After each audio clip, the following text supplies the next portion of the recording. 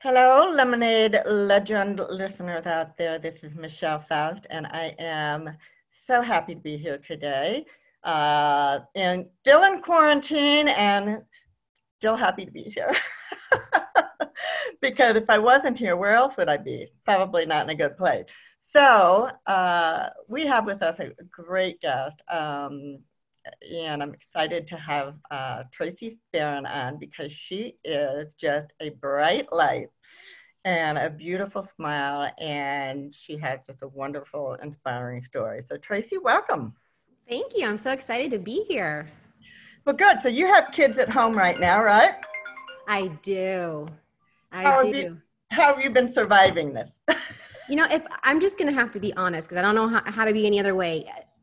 Last week was a rough week for me because I'm a routine girl and planner and scheduled. And change, I don't do well with big changes. Like we moved into this new home a year ago and I'm just now settling in. So when there's like a big change or event in my life, I really struggle to find my footing. And so last week I was just off and in a funk. And, but it just takes me a little bit of time with stuff like this and changes to kind of just find my footing. And so this week I feel like, okay, it feels like it's becoming the new normal, So we're getting there. Well, so here's the thing that I'll say, I'll kind of fess up to, is yes, I want to get out really bad. I want to travel. I want to see people. I want to hug. I want all those things, but there's a little part of me that's kind of embracing this. Like, am I going to be able to put on something other than yoga pants, when this is all over? I got yoga pants on right now. I do too, because I only have to dress from here up. So, so there are things that I'm really enjoying about it, and I know this is really a tough time for a lot of people. So I hesitate to say that. I'm just fortunate. I'm used to working at home. I'm not a big partier, but I do travel, and I'm itching right now. Because it's like I need to get on a plane and go somewhere. I definitely think there are blessings to it because I think there's blessings to any struggle or hard time. It just took me just a second. You know what I mean? It just took me a little bit like, okay, I gotta just find my footing and figure it out. But yes, I would agree. There are definitely, I think, blessings for sure that we can all find in it. Yeah, and I think a lot of people are because I look at Facebook posts and different emails and things that are coming, and I do recognize that a lot of people, at least in my world, are trying to find the silver linings or the lemonades or what have you. They're trying to discover that, which is a good thing. The sweet lemonade, not the sour lemonade. The sweet, beautiful, tasty lemonade. That's what we're all about. That's right. So I'm just going to throw this out right now. We're gonna move a little bit backwards, Okay. but because you're talking about struggles and adjusting. So you are now a best-selling author of a book called Upstruggle. So I thought it very appropriate to just mention that since we're talking that way. So congratulations! Thank you. I'm excited about it. Yeah. A lot of work. I have been reading it. I'm a couple of chapters before I finish it all up, but I've really enjoyed it, and there's definitely some things that stand out for me, and we'll talk about that. But for right now, let me just shift over to letting you kind of tell the backstory a little bit, starting with your experience with cancer. Okay, so when I was 18, I was diagnosed with osteosarcoma, which is a bone cancer. Tends to target the young, and really it sucks, right? It really does, but I think any cancer is terrible, right? And when I was diagnosed, I was actually married, had a 10-month-old, and was about 6 months pregnant. And this was 18-ish years ago. And my doctor at the time, my oncologist, he recommended or advised me to terminate my pregnancy. Now, I couldn't do it in Texas, but he wanted to ship me somewhere else that allowed terminations at that point. And I told my doctor no, that I was not going to terminate. It was not an option, and we'd have to figure it out. And I actually told him that chemo would actually have to wait. And so what, it's 3 months. I had like 3 months left. I said, you know what, let's just wait. I'll have a healthy baby. Then we'll do chemo and what we need to do. And he was like, oh, no. With this kind of cancer, we cannot wait. 3 months could be between, surviving and dying. You just don't have that time. And I said, okay, because I had high grade osteosarcoma, meaning that if left untreated, it would spread and grow fairly quickly. And depending on where it would spread, would take my 5-year survival rate. They'd already given me about 70, 80%, and it could have dropped it as low as 15 to 30%. So really couldn't take that, do that. So, but I did tell him, I said, but I'm not going to terminate. So we're just going to have to figure it out. There's got to be another option. And he said, yes, there's another option. If you wait until you reach your 3rd trimester, we can start chemo then, because by then babies are pretty much developed. It's just about, getting a little fat and just putting some meat on the bones. And we'll do a couple rounds with you being pregnant. And then we'll take her as early as we can, being as safe as we can, knowing that she'll survive, so that you're taking a little risk, she's taking a little risk. And I said, okay, that was a plan that I could do.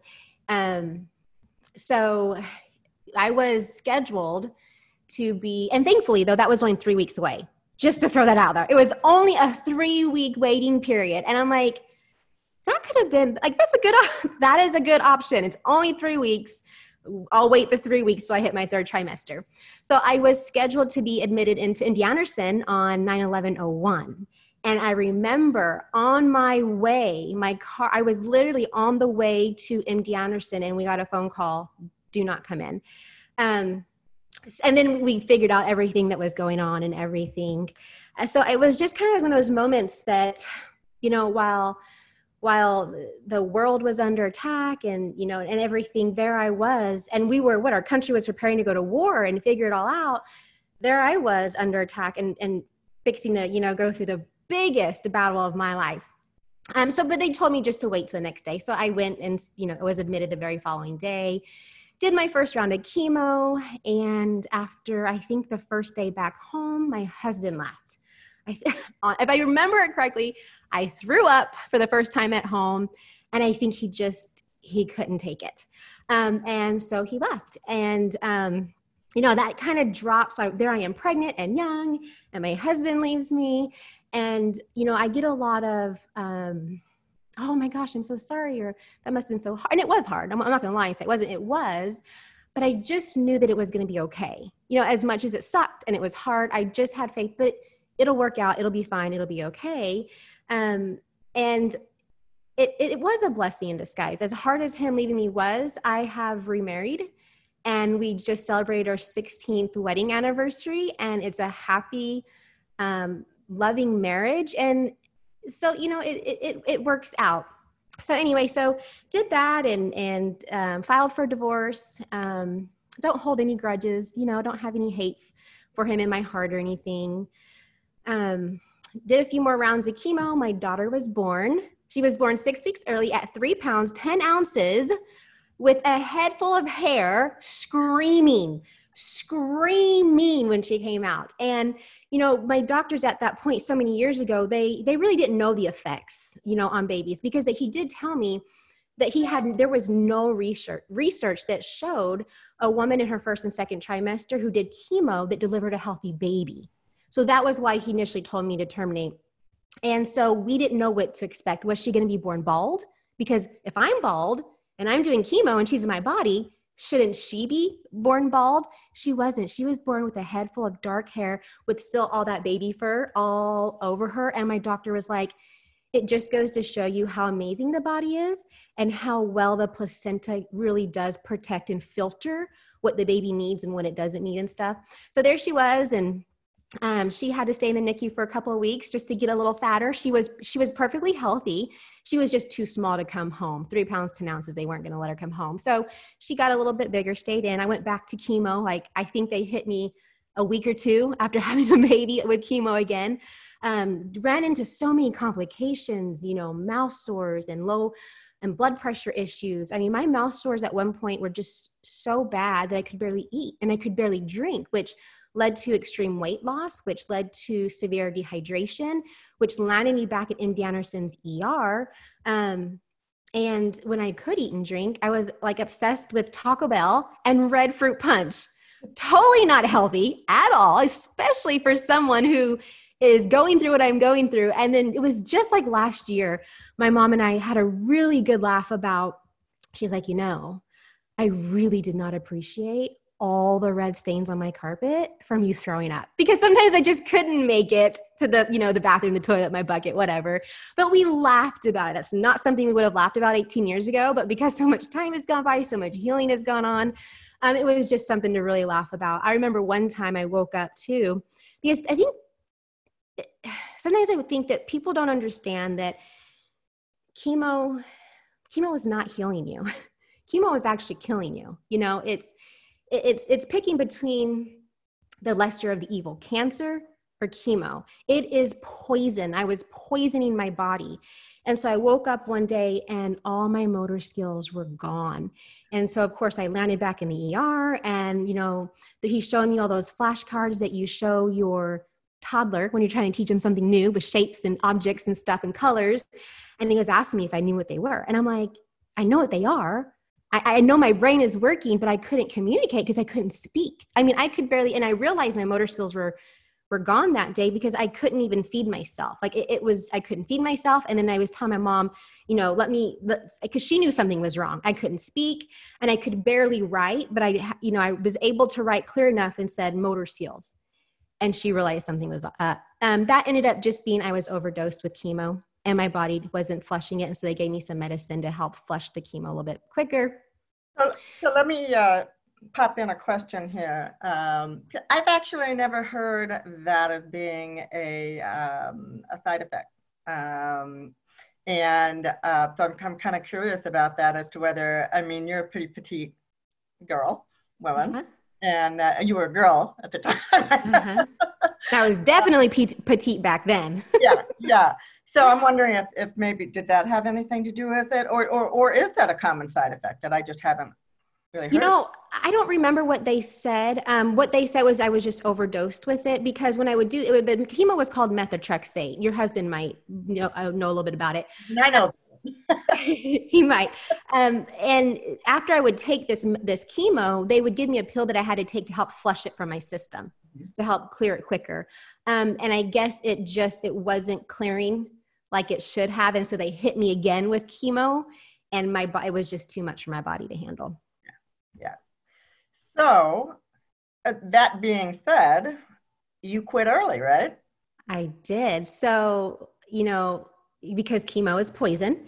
And I actually had an uncle who passed away about 10 years before this. So it's been a while now. It was about 28 years. And he had leukemia. And I knew from his situation, everything he had gone through, I could just feel it. I could feel it in every being of me that I was dying slowly. I was slowly dying. And I could, and towards the end, my complications were stacking because my body was weaker and it was just more, and everything. And I could just feel it. And I went and told my doctor, I said, I think I had 2 or 3 more rounds of chemo that he had scheduled for me. And I said, I can't do it anymore. You are killing me. And I know that if I finish these last few rounds of chemo, I am going to die. And there I was faced with another difficult decision as a young woman. But I just knew I could not do 1 more round of chemo. So how much resistance did you get from your doctor on that decision?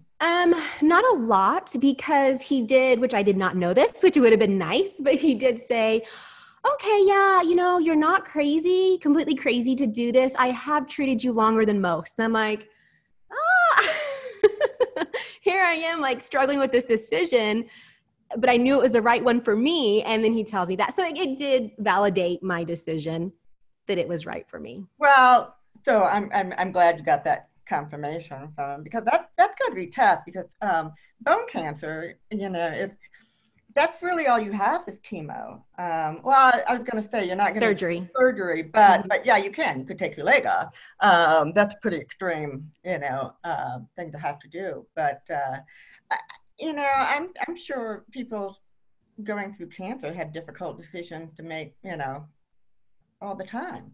Yeah. And I have not lived that experience, and so I can't speak for it, but I can only imagine that it's difficult throughout the entire process to just make the decisions, or even to be able to put your mindset in a positive place. Yeah. All those things have got to be difficult. Oh, And you were young, so you didn't have the wisdom. No, I did not. And it was very difficult. It was my ultimate struggle. And I talk about that in my book. I think, everyone should really be able should identify their ultimate struggle, because I think it serves them. But that was the hardest thing I have ever gone through, for sure. Being young and everything that I experienced and the decisions, I'm not going to lie, I did not do well. I mean, I got to the point where I was even depressed, and I was abusing my pain meds that they had prescribed me from my leg surgery that I'd had to remove the tumor. When I went and told, and this was back then when they gave you 100 pills of hydrocodone. And I was like, okay. And they were liberal with it because they're like, she's dying, she's dying, but she has cancer. Like, we just want her comfortable. Right. And I remember, and I told, because I knew it was wrong. Right. And I told my doctor, I'm like, you've got to switch my medication, or we've got to figure something out because I'm addicted to my pain pills.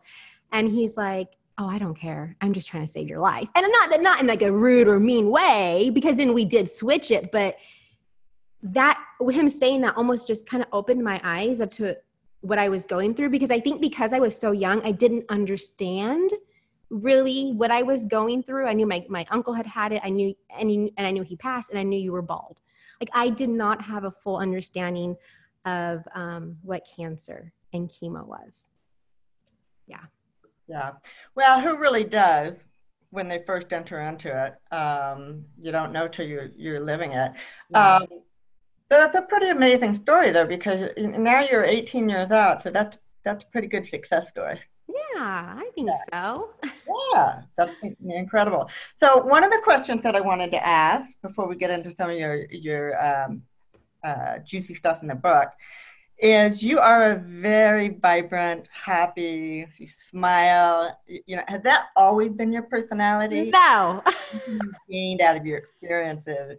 No. Oh my goodness. No, that was developed by choice. I realized that I was drawn to those kind of women, and I almost started studying them. Like, why are they always so happy? Like, it was to the point where I was like, it's annoying. And not annoying as like it was really annoying. I'm just like, because I'm not like that, and you're so happy and cheery and positive, like, you're annoying me. You know what I mean? And then so I just kind of started watching them, and what is it they do, and how do they behave, and I just started changing. I realized I wanted to be happy. I wanted to be someone who smiled and made other people feel good and was a light, And so it was work. I had to work on myself. I had to look in the mirror and say, what are things that I need to change to become the woman that I can be proud of? Because I'll be honest, I have not always been proud of myself. It was a long journey and a long road and a lot of looking inward, and which can be painful, right? When you have to look at your flaws and point the finger here instead of here. And I just worked on myself, and a lot of it just came through personal development, podcasts, surrounding myself with other women who are that way. Because I'm a huge believer that we become like who we're surrounded by. And so I've become very intentional with who I will not surround myself with, because I don't want them to rub off on me.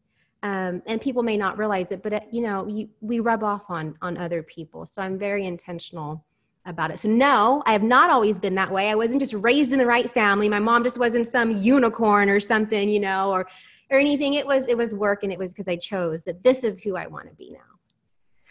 So that's incredible. I love that that we talked about that, because I don't even think that was really in the book. It came to me that I need to ask her that. It's just because I got a sense that a lot of who you are is from your experiences that you've gone through and those struggles. Yep. And I think you're proof that if you're determined to be a better person or present yourself in a different way, you can do it. Absolutely. It does take work. And so congratulations, you did a really great job. You're a good Thank student. you. Thank you. But yes, I like that you said that. It really came through my struggles, right? This attitude and everything, it developed because of every struggle I went through. Instead of being a victim or woe is me, I'm not saying they don't suck. It's okay to own it and say, this is a hard time and this sucks, but what can I learn? How can I grow? How can I become better? And that's how I used my struggles. Yeah, it's so easy to fall into the negative space, when your world is not going the way you would like it to. Yeah. And so that's why I'm passionate about, making the lemonade, because it is a choice. You can choose to stay in your negative space, or you can choose to see how to make it better. And so let's kind of dive into your book a little bit and what you learn, and most specifically, what have you taken from that experience with cancer to apply to other struggles in your life? Okay. So because I have been through so many struggles. Now, I tend to share my cancer story because it was my ultimate struggle, but that is not the only thing. Like, I will be honest, I have, like, when I give my speech and I have a presentation, I have this presentation that has a photo of me happy, but then all my struggles around it. And I often joke that, y'all, that is not all my struggles. That is just what would fit on the slide, So I had been through, things like I tried committing suicide as a teen, alcohol and drugs, low self-esteem, trust issues, like bad attitude, health issues, misdiagnosis, miscarriage, depression, like being just jealous. And, I've had a lot of struggles. And I finally got to the point where I was like, okay, they're not going to go anywhere. Even as I was progressing as a person, as a human and becoming better, I realized, but that doesn't mean you just eliminate struggles. That's just a universal experience we all have. So I really became interested in learning about struggles. And so I was like, okay, I'm going to learn more about it. And I did this by reflection of my own struggles that I had been through, but also a little bit of research, the good old Google search bar, a little bit of research so I could find out, about struggles and stuff like that. And I had discovered that there were 3 universal struggles that everybody experiences. Everybody. It does not matter your zip code or what your bank statement looks like or what family you came. None of that matters. Everybody will experience these 3 universal struggles. And I'll share that with you. So the first one I call self, meaning self-inflicted pain by one's own actions. Sometimes it's like, ooh, who wants to admit that, right? Who wants to admit that I brought this struggle on myself? I think it takes a level of humility to say, okay, what actions did I have, or what part did I take in this, and own up to that. So that's what I call the first one. And then the second one I call others, meaning self or pain inflicted on you through the actions of others, because I do believe that sometimes other people's actions can cause us pain. Whether it's a spouse and some actions they do, whether it's, like a drunk driver getting behind the wheel and killing a loved one. There are actions that people do that really affect us. And then the third one I call life, meaning pain inflicted on you at no one's fault. You can't place blame anywhere. I didn't cause my cancer. I can't put blame on me. My mom didn't cause my cancer. I'm from Houston, Texas, so Hurricane Harvey. Nobody had control where it was going and what it was doing. So that would be life, right? We just don't have control over those. And then I came up with 3 just very simple, basic questions that I can ask myself to figure out which universal struggle that I'm dealing with. And the first one is, did I bring this upon myself? If so, what can I do differently to avoid it in the future? Now, when I say avoid it, I don't mean that we should avoid struggles, because there are just some that we can't, right? But I mean the ones that are like self-induced. I have so many, especially when I was younger, of self-induced struggles because of my actions. Those are the ones I'm saying, hey, how can we learn so that we don't act a fool next time, right? So that we can learn and grow and be better and not keep repeating the same struggle over and over.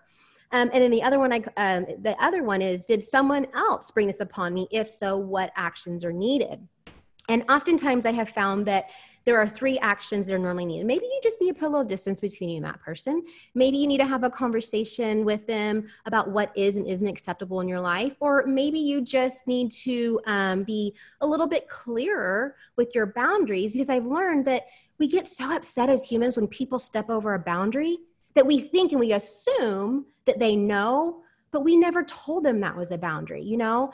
And those are usually the 3 actions that I need to take if someone else is causing me pain. And then, and I also think when it comes to that one, the others, right? I've noticed sometimes we want to put all our struggles there. We want to point the finger. We want to say that it was her fault and his fault and woe is me and poor me. And I'm like, okay, but then the question becomes, if it's true, why are you surrounding yourself with people who cause you so much pain? And if we look at it like that, then it goes back into self, right? Because we're choosing to allow people who are hurting us and we're to keep doing it. So it really falls into self.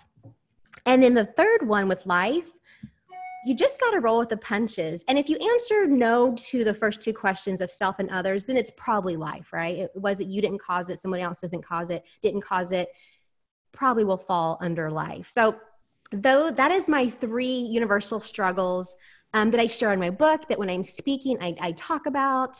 Yeah. That's pretty insightful. And it does put it into perspective, I think, for people to help understand, okay, where is this struggle coming from? Yeah. And you're right, it's so easy to point a finger. It's much easier than taking it on yourself. So let's talk about forgiveness a little bit, because Okay. both you've caused it yourself, and especially if somebody else has brought it upon you, that forgiveness takes a huge role. And that is one of the hardest things for people to do, is to forgive. Was that a big area for you in order to heal and to move forward? Oh yeah. I used to be a grudge holder, like and I realized, and it seems so simple, but maybe it was just who said it. And when it was said in the time of my life that I was ready to hear it and absorb it, I just realized I had heard that forgiveness isn't for the other person. Forgiveness is for you. And I've heard that my whole life, right? But it just all of a sudden one time was like, wait a minute. And I realized that a lot of the times though, people have good hearts. I mean, of course, let's be real. There are some just meanies out there and whatever. But for the most part, people have good hearts and they don't mean to cause pain or hurt people. And so I keep that in mind. But also the one who's not forgiving, the one who's holding the grudge, we're sour about it, right? We are grumpy and the way we feel, it just creates a nasty, you can see it all over people when they're not happy, right? And so the reason I'm saying is because I don't think people mean to offend or hurt or anything like that. So they carry on with their life. They have no idea that we're offended and that we're holding on to a grudge. And we're sitting here miserable while they're moving on with their life happy. And I was like, wait a minute, that doesn't make sense. I don't want that. And so I just realized, just let it go. I even think, because I used to get offended all the time too. Oh, she didn't talk to me and she this and she that. And, I just being offended, I did not always know this, is also a choice too, and something that I had to learn as well was, because it was hard, someone would treat me poorly and my feelings would get hurt and I would get all kinds of upset and get mad. And then I finally realized the way other people treat me, it has nothing to do with me because I'm a nice person. It's just simply a reflection of where they're at in life, their mindset, their experiences, how much they love and like and respect themselves. And so I don't come across people like that often or anything, but when I do, instead of freaking out and getting mad and holding on to a grudge, I just think, okay, I remind myself, did that feel good to be treated that way? No, I'm human, right? It didn't feel good, but this isn't about me. So why am I making all this about me? It's not even about me. It's about the other person. And that was just such oh,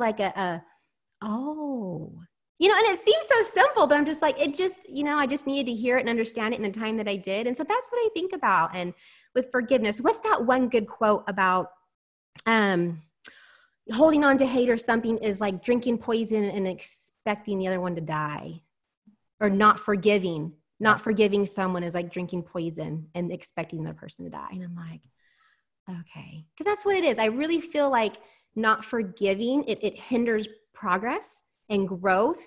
And you're drinking the poison, not the other person. They have moved on with life, probably unaware that they even offended you, Well, yeah. And, when I hear that kind of discussion and it takes me back to when I got fired from a job that was, and it was very manipulative, and it was, you could see it coming from a mile away. And there were 3 of us that were affected, and out of a 7-person team. So nearly half the sales force. And so when I went through that, that's the angriest I think I've ever been. And one of the 3 who was part of it, we were all talking to each other, and she was so angry and so not accepting of the situation. I finally had to separate myself because I couldn't move past it, because I was getting this daily barrage of negativity about it. And I was just like, and I started saying, hey, you got to get a grip on this. And I can't sit and listen to it. And at the point where I finally just kind of pushed that out, and then I came to my own conclusion, I forgive, the managers and everybody else, because I had to. It's my own health. Yeah. And it doesn't mean that we're saying that what they did is okay. It doesn't make it okay, but we're just willing to move on, forgive, so that we are not drinking the poison any longer. Exactly. But you also bring up a good point that I think is important for people to remember, because I wasn't hurting their life at all. That's what in my heart, that's what I wanted, and I wanted them to hurt. But my being angry at them was not affecting them one bit. Nope. They were going on, still making a good paycheck, loving their jobs, and they probably never even gave me a second thought. So true. And I think so often I was there for so long and made it all about me. And I'm like, I even had a friend tell me that one time. A good friend will tell you the truth, even if it stings, right? That is a good friend. And I was complaining about how this one person never talked to me, and we're at church in the hall, and the hall's only, 5 feet wide, and people will look down. I'm like, hello, like I'm right here, just smile. Anyway, we were talking about it, and she goes, Tracey, it's not about you. I'm like, oh, it wasn't. Whether that woman was insecure or didn't like to make eye contact, like, I don't know, right? I don't know, but it wasn't about me. That was, and I think that is in my book. And it was just such an aha moment for me. And I share that all the time, because we make situations about us, but it is not. Other people's behavior towards us is not about us for the most part. If we're being mean, or something crazy or whatever, but for the most part, I think it's really not about us at all. So did you put your experiences into kind of a blueprint or a roadmap for people to help them in their struggles? I do. Sound like you really have it mastered. Oh, no, I have them like right here. That I'm like, okay, so I actually have reminders, if you want me to go through that, along with like the 3 universal struggles. I had come up with reminders, and let me tell you, this did not come up overnight or even in a year. My formula came through being intentional and trying to learn more about my struggles a lot through reflection. And I would use this part, and then I would use this part, and then I would use this reminder and this. And then finally just sat down and I just put it all together. So I have the 3 universal struggles, but I also have like 7 reminders that when I'm struggling, I literally will go through the list. Okay, what can I do right now? And I can share those with you. Yeah, please. I'd love to hear them. I'm going to write them down too. So the first one is, you are not meant to go through the struggle alone. Who are you leaning on that is helping you get through it right now? Be it a therapist or a church leader or a spouse or a friend. I think oftentimes when we're struggling, we want to isolate. And I think that is the worst thing that we can do. Or I've learned that people really do want to help, right? I think about it and I say it like this. When a friend comes to you and like, Michelle, this is what's going on and I'm going through a divorce. And how does that make you feel? Like, you're like, oh, you trust me enough to confide in me about your divorce that nobody else knows about and to cry on my shoulder. And then it makes us feel good that we could be an ear, or if they ask for advice, we can offer advice. And I think of that as you're being a blessing to your friend, right? And you're helping her. And we are stealing that from people when we don't share our struggles. And I'm not saying plaster it all over social media and whine and complain, but I think there's a way to do it. And that's why I say we only go to people we trust. We don't just go put it out, for everybody to know. And I do think we can share about struggles, but I do it in an inspiring, uplifting way and not in a complaining, negative, I'm going to pull you down way. So that's the first one, is who am I leaning on? Usually for me, it is my husband. He's also my best friend. And so he's a person that when I just need to vomit everything or whatever, I lean on him. So anybody we trust, that is a person or persons that we should lean on. So that is my first one. My second one is do something right now that will lift your spirit. So I mentioned the last week was a pretty tough week for me. I just changed. I don't do well with change. And I knew, though, that there were things that made me feel better. Moving my body makes me feel better. And when I mention this, like, I teach HIIT and strength training. And I tell people, you don't have to go to the gym to move your body. Oh my gosh, if you have a 2-story house, go up and down those stairs 10 times. Like, you're out of breath.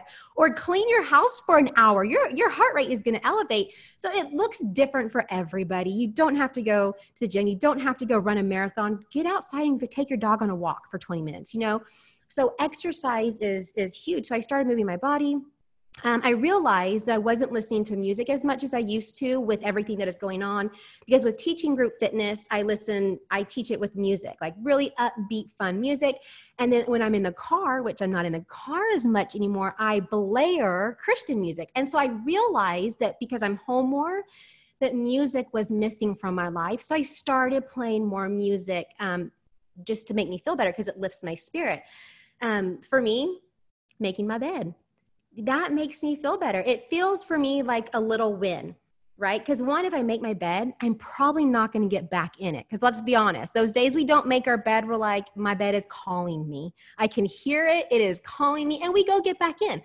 But me, I'm like, I'm not messing up that pretty little bed that I just made. I want to keep it nice, keep it pretty. I don't want wrinkles on my quilt, not getting back in bed, or just taking a shower or something like this. I love doing stuff like this, face to face. It makes me feel good and it lifts my spirits.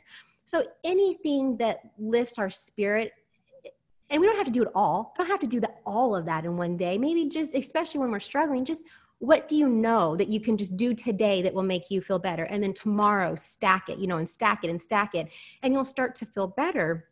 And that will look different for everybody. And that is okay.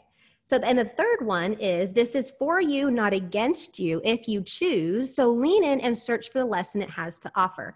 I believe, one, that every struggle we go through has some kind of lesson, whether it's big or small, whether it's multiple, that they offer us, but it's up to us to find that lesson and then apply it to our lives. And I oftentimes think too, that deep down inside, most of us even are aware and probably know the lesson that we need to learn from the struggle. And the fourth one is, this will make you stronger. Put it on repeat like you do Kane Brown or Brene Brown or Chris Brown or some Brown. Kane Brown is a country singer. I love his music, just love his music. And when he comes on, I crank my radio. So it's like a little bit of pep talk is good. A little bit of pep talk, because I think so often we live in here anyways, right? In our head, in our thoughts. And that's like the one thing we have control over is our mindset and stuff. So make sure that, give self little pep talks. Put that this will make me stronger. Put that on repeat. And I have to be honest, when I'm going through struggles, and of course, some are small, some are medium sized, some are big. And nobody gets to tell you if your struggle is hard or easy, right? It's different for everybody.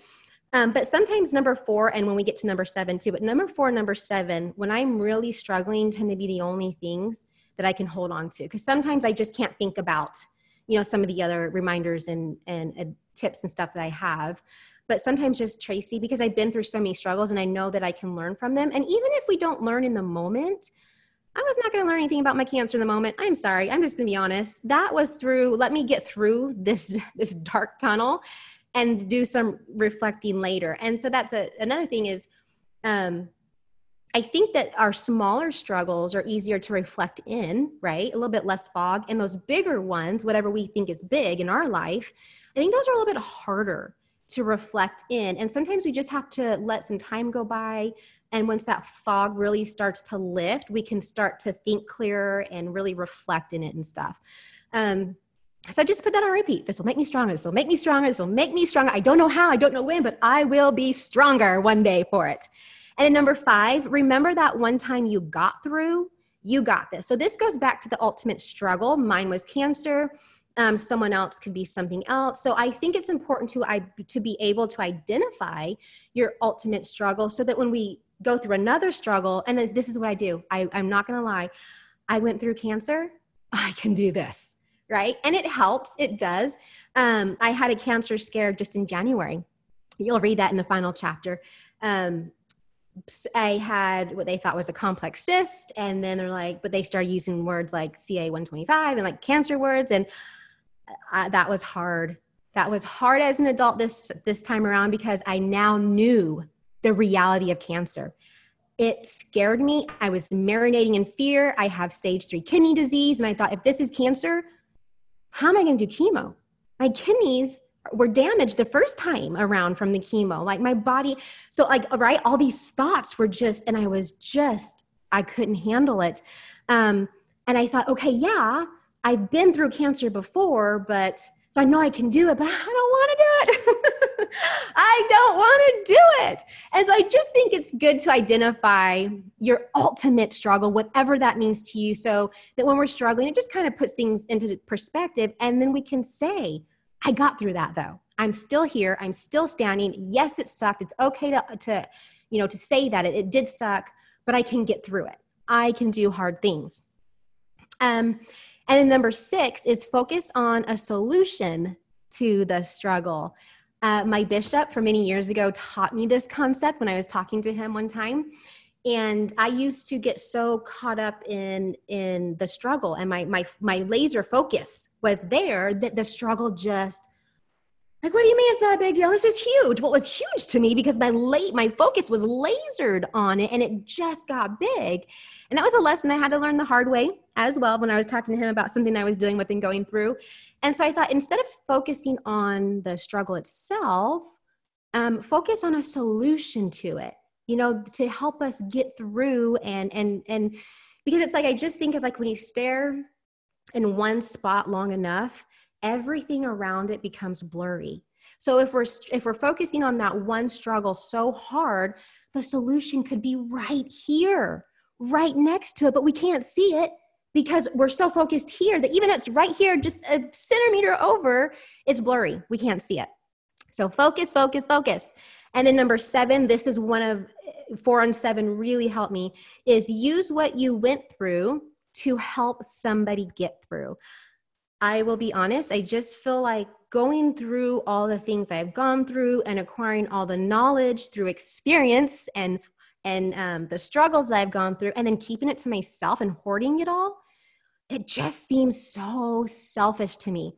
When I could, I'm very public about my life. I share my life and things I've gone through. And because of that, people come and confide in me. When I was going through my thing in January, which turned out to be a borderline tumor, thank goodness, but all it needed was surgery, not chemo. Because I was sharing that journey and how I was actually misdiagnosed at first with something else, but my gut feeling told me, no, it's something else. I was sharing that journey and my symptoms and just the whole thing. I had 2 women message me and say, I have the same symptoms. I'm going to go to the doctor. One of them, who is a good friend of mine, she just had the same surgery about 3 weeks ago. 3 weeks ago. And she's told me, Tracey, it's because you shared your journey. You shared it the exact same thing with her, except for hers was a cyst. It wasn't a borderline tumor, but it was still, they took her ovary, the surgery, exact same surgery and all of that. And so I just think that we should we should help other people. We acquire so much experience and knowledge through the struggles that we go through, that why not help others get through what we once went through? I just think it's the right thing to do as humans. So those are my reminders that I use when I'm struggling. And I don't think that everyone has to use all of them at the same time. They're depending on maybe the struggle. Maybe you need all 7. Maybe you only need 3. Maybe for that day, only one of them is going to move you forward and make you feel better. So, but they're just there. And I like people to have them, because I just feel like if they can help me the way they have, that surely they can help somebody else too. That's great, because I think that all 7 of your reminders are really ways to deal with being, in the forest. Can't see the forest for the trees, so you're in the trees. And these are just really great ways to get outside of the trees. So I'm going to tell you the ones that really resonate. First of all, I'm a bed maker. Oh, good. Did you see the video? How long have you been a bed maker? Probably 20 years. Oh, I've only been a bed maker for like 2 or 3. No, I have, well, okay. So part of that too is my husband is both a medical doctor and a military. You better do those corners right. So yeah, there were times where I'd go, let it slide today, and he's like, no, gotta make bed. So our rule is who is the last one out of bed? That's the one who makes the bed. So who's normally out last? Learned by doing that, usually I'm the first one out of bed. What I've learned though, by seeing that my bed is made up, it's like the first thing that seems in order and in place. Mm-hmm. That if I have chaos around me, then I feel chaos in my mind. Yeah. So that just kind of like starts the day off, right? It does. I love that. And the other thing you mentioned is about kind of giving yourself permission to feel bad. Like, it's okay. You don't have to jump right in there and fix it all, mm-hmm. and be the person that, just rises above immediately. Give yourself permission to go ahead and feel bad about it, knowing that you're going to turn around, after you're over, the pity party, mm-hmm. you're going to work on it. Yep. I think that's important to kind of give yourself that permission. And then when it comes to number 7, I mean, you just hit on what Lemonade Legend is all about. Oh. How can it's about storytelling to help other people, for people to realize I'm not the only one. I thought I was the only one going through this. I've heard that so many times, and I'm like, how could you think you're the only one going through it? But you get caught up in yourself, and you just mm-hmm. don't realize that there's a lot of people struggling out there. Yeah. So you get a gold star for that one. Oh, good. And I tell people, if I hear people say life is hard, and I'm like, like my heart breaks. Moments, seasons are hard, but life is not meant to be hard. And I think if people have that perspective and truly feel that life is just hard mindset, right? Or maybe our actions, our choices are making it hard. And so I just think, yes, we all struggle, but if from time to time, and it is normal and it's a human thing. Now, how long we stay there, there's some choice there. But I just do not buy into or believe that life is just meant to be hard. I'm like, no, that breaks my heart when people think that. Right. Exactly. But it is mindset. And it's how you choose to be in that moment. I don't think life is hard. I think life is going to have continuous struggles here and there. Some are going to be really difficult. Some are going to be just annoying, mm-hmm. and everything in between. But the more skilled you are at going through like your 7 reminders or putting your mindset in the right place, and it is a skill, yes. and it is a choice. The more you do that, I think that when the next struggle hits, you're going to sail through it just a little bit easier. Yep. Right? Absolutely. Because every time we go through a struggle, and if we are intentional and we learn from it, I talk about it as tools in our toolbox, right? You get to add a tool to your toolbox every time you go through a struggle. And so the next one you hit, instead of now having one, you have two. And then the next time instead of two, you have three. And I just think like I still have like the one in January that threw me on my butt. And I was writing a book on it. And I was like, my husband was out of town when I found all this out, and I couldn't call him. And I'm like, I don't want to worry my mom because she was there the first time. And I'm like, who was I leaning on? Me, myself, and I, right?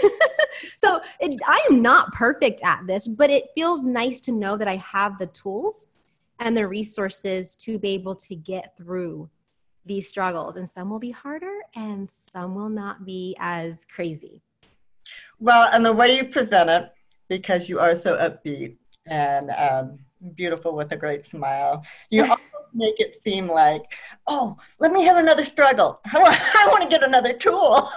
Well, I've had a woman come to me. She's like, I'm actually kind of excited for my next struggle. I'm like, good.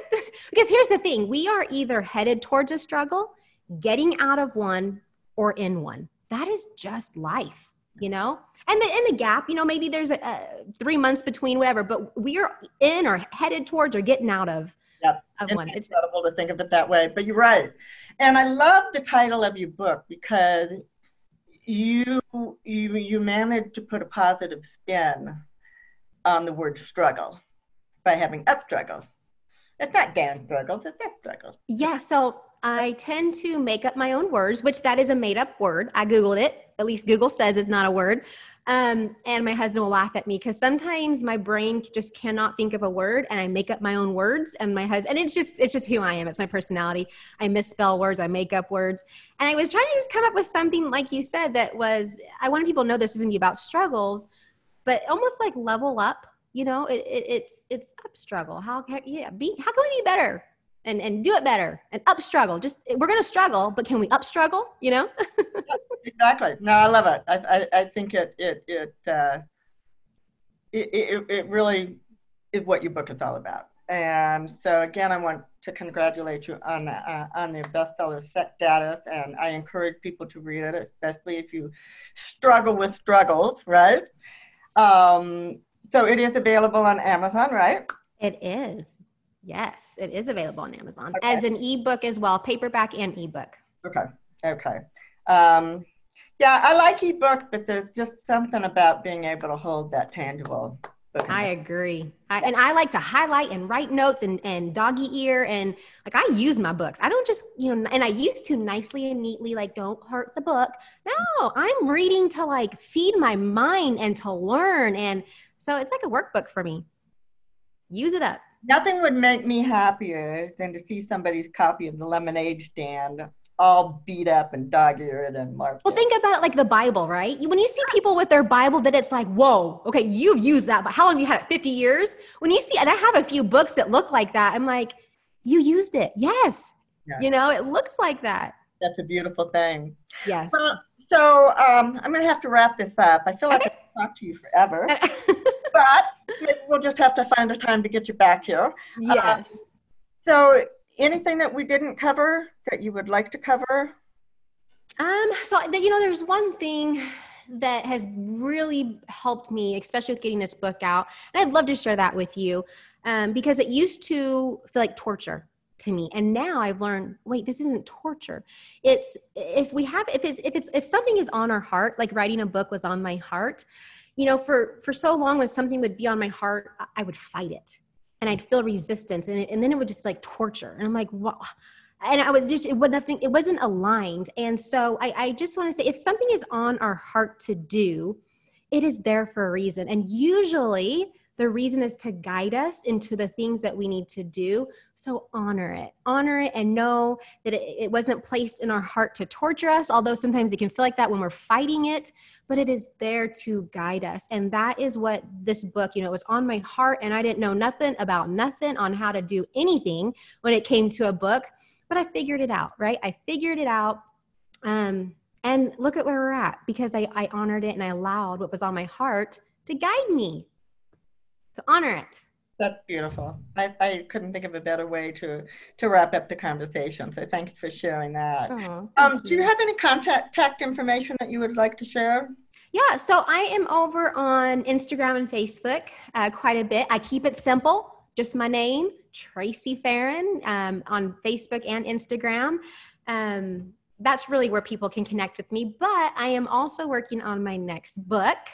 Um, Woo! it's on marriage. And so I'm going to be sharing lots of tips and stuff that have worked in my marriage. I've been married for 16 years, and I just feel like, and I know everyone does things differently, but again, right, I've learned things in the last 16 years and then through a divorce that I thought, why not share it? No, do I think every tip in my book is going to help you or that you should use everyone? No. Do I think you can get some good nuggets and a handful of the tips and apply it to your marriage?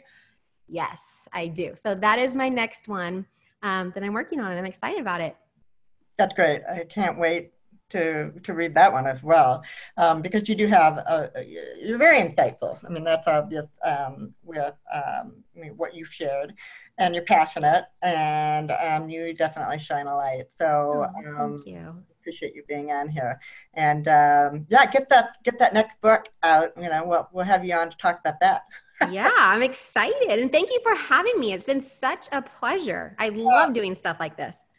Too. I do too, and it's especially exciting when you can have a guest who, really brings a lot of energy Aw. into the conversation.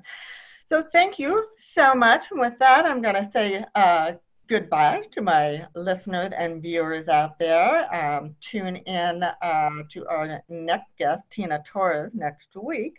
We'll be talking about gratitude. So I'm wishing everybody a good rest of the week and weekend, and we'll be back. So thank you all, and good afternoon.